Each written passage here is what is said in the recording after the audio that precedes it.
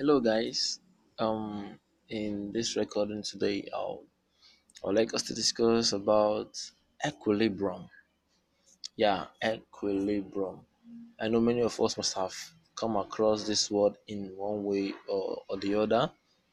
So now, back then in the high school, we were like equilibrium uh, is a point. Yeah, is the middle of demand and supply.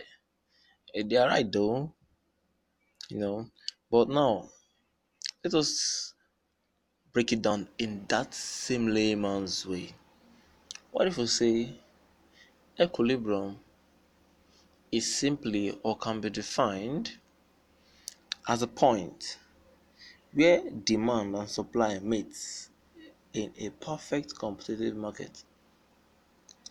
A layman's way, but I just have to just give it a little spice so to seem like I am in check or I overread, you understand? So now in the market, equilibrium occurs when goods supplied and goods demanded are equal.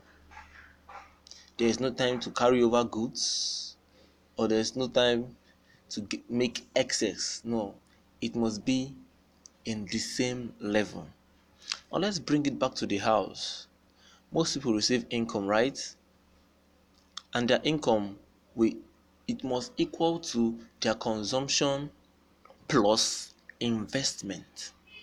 Yes, as a worker, your income must include what you consume and what you invest, because you can't just tell me you eat all your income just like that. No.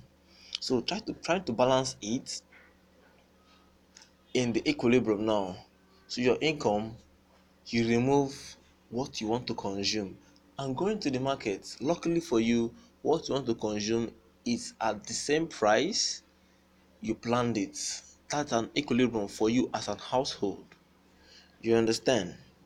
So, guys, when you hear the word equilibrium, most people just say it's equal.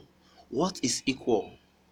You can apply it in different terms, but in terms of economics, equilibrium is a point in the market where demand and supply of goods meet. So, guys, I hope you guys now know about equilibrium, and we should know how well we use equilibrium, because as an economist, you just need to stand out with words. Certain things that happen around us is us.